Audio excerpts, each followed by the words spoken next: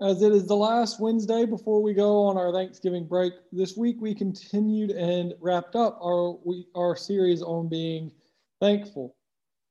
Just to recap where we have been, we looked at the idea of Thanksgiving, those things that we often associate with Thanksgiving, but what Thanksgiving truly is about, honestly, as it says in the name, giving thanks. We've looked at, in Luke 17, the story of the 10 lepers where Jesus heals them all, and only one returns with that attitude of gratitude and what it looks like to live out with an attitude of gratitude for what it is that God has done for us. And we looked at the idea of how much God truly has done for us. And last week, we looked at the idea of some of the reasons that we have when it comes to not giving thanks. Things like that we become so self-focused that we're not worried or we don't realize what God is doing in and through other people. We seek instant gratification. So when things don't happen in our own time, we don't give thanks. We find ourselves oftentimes hedging our bets and saying, all right, well, I mean, I don't know if it was God or if it was this or that. I don't want to put all my eggs in one basket, so to speak. Or we don't give thanks when it's not what we want.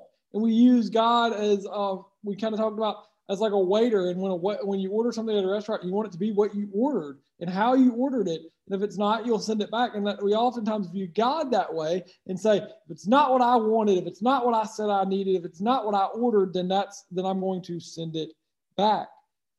And this week, we looked at the book of John, and we looked at the fact that we need to shift our focus on how we look, on where we look, on what it is that we are seeking. And we looked at John chapter 1, and in verses 29 through 39 is kind of where we stayed this week.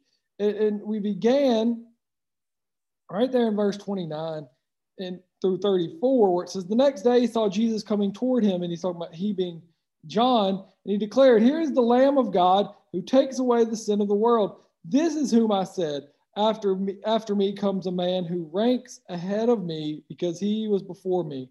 I myself did not know him, but I came baptizing with water for this reason, that he might be revealed to Israel. And John testified, I saw the Spirit descending from heaven like a dove, and it remained on him. I myself did not know him, but the one who sent me to baptize with water said to me, he on whom you see the Spirit descend and remain is the one who baptizes with the Holy Spirit. And I myself have seen and have testified that this is the Son of God.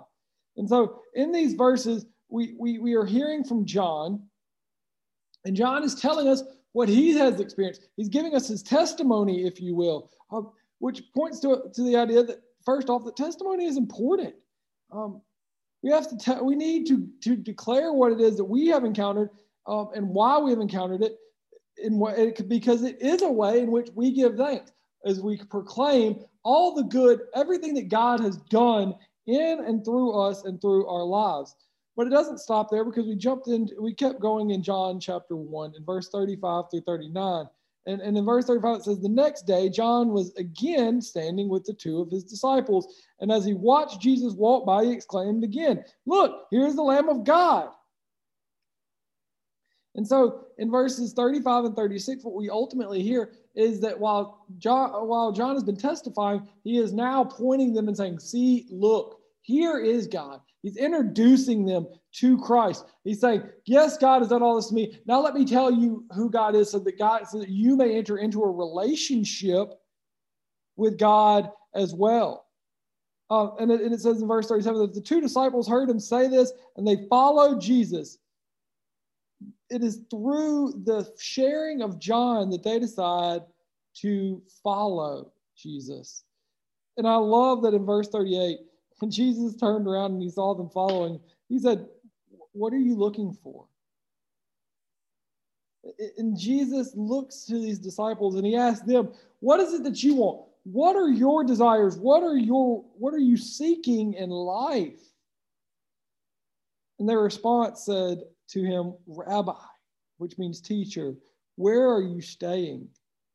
You see, the end is they shift it a little bit. Jesus looks to them and says, what are your wants and desires? And they look to Jesus and go, our desire is to know you and to know where you dwell and know where you are. And he says to them in verse 39, come and see. And they came and saw where he was staying, and they remained with him that day. And it was 4 o'clock in the afternoon. You see, this is Jesus's question to our invitation rather to us, is that he longs, we need to shift our view from our own wants and desires. We need to be like the disciples and say, it's not about us and our wants and desires. God, we want to know where you're at and where you are indwelling and where you are active and what you are doing. And then when we do that, Christ invites us to come and see. But the real question that we must answer is, when Christ invites us to come and see how he is at work in this world, are we willing to follow?